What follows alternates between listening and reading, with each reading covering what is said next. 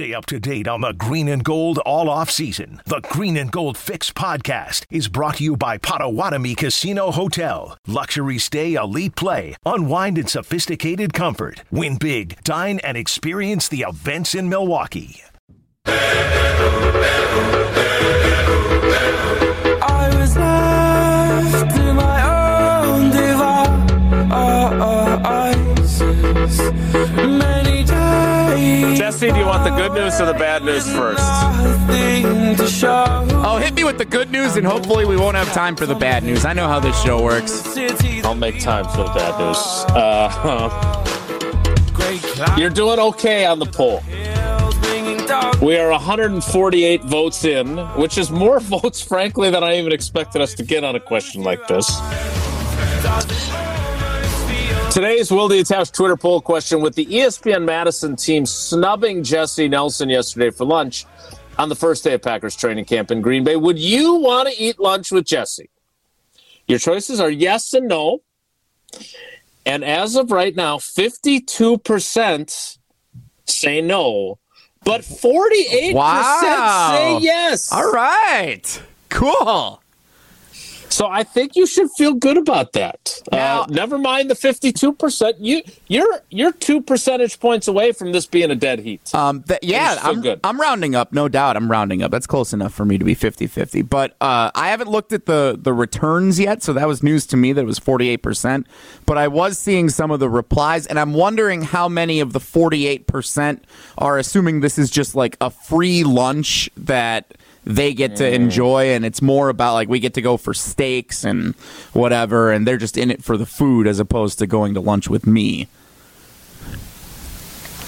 Jim in Texas, next time you're in Austin, Jesse, let me know. I'll buy. So not only that, you would get it for free. Oh, you go check out the Tito's place in Austin, Texas. Yeah, it's fun. Ryan in McGuanago, one of your arch nemesis. Yeah, I don't like Ryan. He would have lunch with you too. Well, okay. Now, what happens if someone's saying yes, they would, but I wouldn't with them? Michael Clint, I think you should take what you can get, honestly, at this point. Preach, Molly, preach. The Klinkster up in Winnipeg has just one question. Is Jesse buying? Yeah. No, I'm not. Also, not surprising that you would respond that way. All right, so the poll will continue to take votes, and just in that time alone, you've already closed the gap some more. We're now at 50.6% no, 49.4% yes. So you're closing in on 50-50. Don't waste my time with decimals, Jason. When we move that thing to 50-50, you let me know. I will definitely let you know. So, yesterday, as we mentioned, Aaron Rodgers spoke at his locker, and he spoke about a variety of things, including a question that I asked him about Brian Gutekunst and how things maybe have changed culturally around Lambeau Field and with this organization. He told a pretty alarming anecdote, quite frankly, about something that happened a couple of years ago, which was problematic. But I used one of my favorite films, Moneyball, as the jumping off point. Barry Zito and Mark Mulder would be proud. Yes, we're creating Jason Giambi in the aggregate. He gets on base. But I did it with Goody, too, because I really do think it was an appropriate connection between what's gone on here and a scene in that film. Here is my exchange with the quarterback. So you obviously have seen Moneyball. It's one of your favorite movies, yes? Yes. There's the scene where Brad Pitt is telling Jonah Hill to go on the road. And he says, I've got to be able to cut. I don't want to have relationships with these guys. I've got to be able to cut them, etc. Is that how it was Yeah, here? he cuts my buddy. My buddy plays the actor that, or he gets traded. Plays Pena, gets traded. Oh, really? Yeah. It seems like you and Goody are in such a vastly different place. Was there a big change in how players are treated and how that communication is as compared to the way it used to be? I think yes. I mean, I think that there was a more concerted effort for him and his staff to be visible and to have better relationships with some of the guys. I think it's important. You know, as much as I respect, you know, the ideology of Billy Beane there, where he didn't want to get too close to a guy he's got to get rid of. I think it's easier to get cut by someone that you appreciate, that you there's funny stories, not funny actually, about like Kenny Clark coming in on cut day and somebody thinking he was a different guy who was going to get cut, and they told him, grab your playbook and head upstairs. And Kenny's like, what? I was a first-round pick. I'm getting cut? This is my third year, Stuff like that just can't happen in an organization that's run well. Because the relationships are the most important thing in this game, because that's what fuels the chemistry, and the chemistry fuels the cohesion of a team, and that makes a difference in those crunch time moments when the game is on the line. And it starts at the top. And I think there were some great changes that begin to take place, and they're continuing to take place. And I've really enjoyed seeing this place take a step forward. All right, so set aside my obsession with Moneyball for a second. We'll get to that in the next segment. And it is an obsession.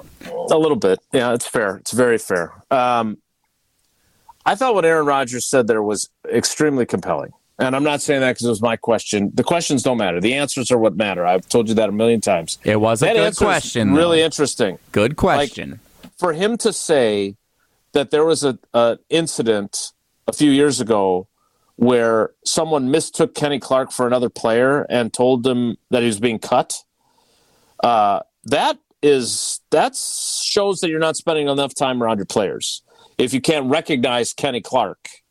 And for him to praise Goody and to say that relationships have changed around here, and I agree with him. Like, no one wants bad news. No one wants to be told they're being cut. No one wants to be told that they're being traded. But I personally would rather get it from somebody I care about and that I know cares about me than someone who is very transactional and says, you've been traded to the Phillies. Here's Ed Wade's number. He's a good guy. He'll take care of you, which is what Billy Beane says to Jason Giambi's younger brother, Jeremy, or the actor that plays him in the movie.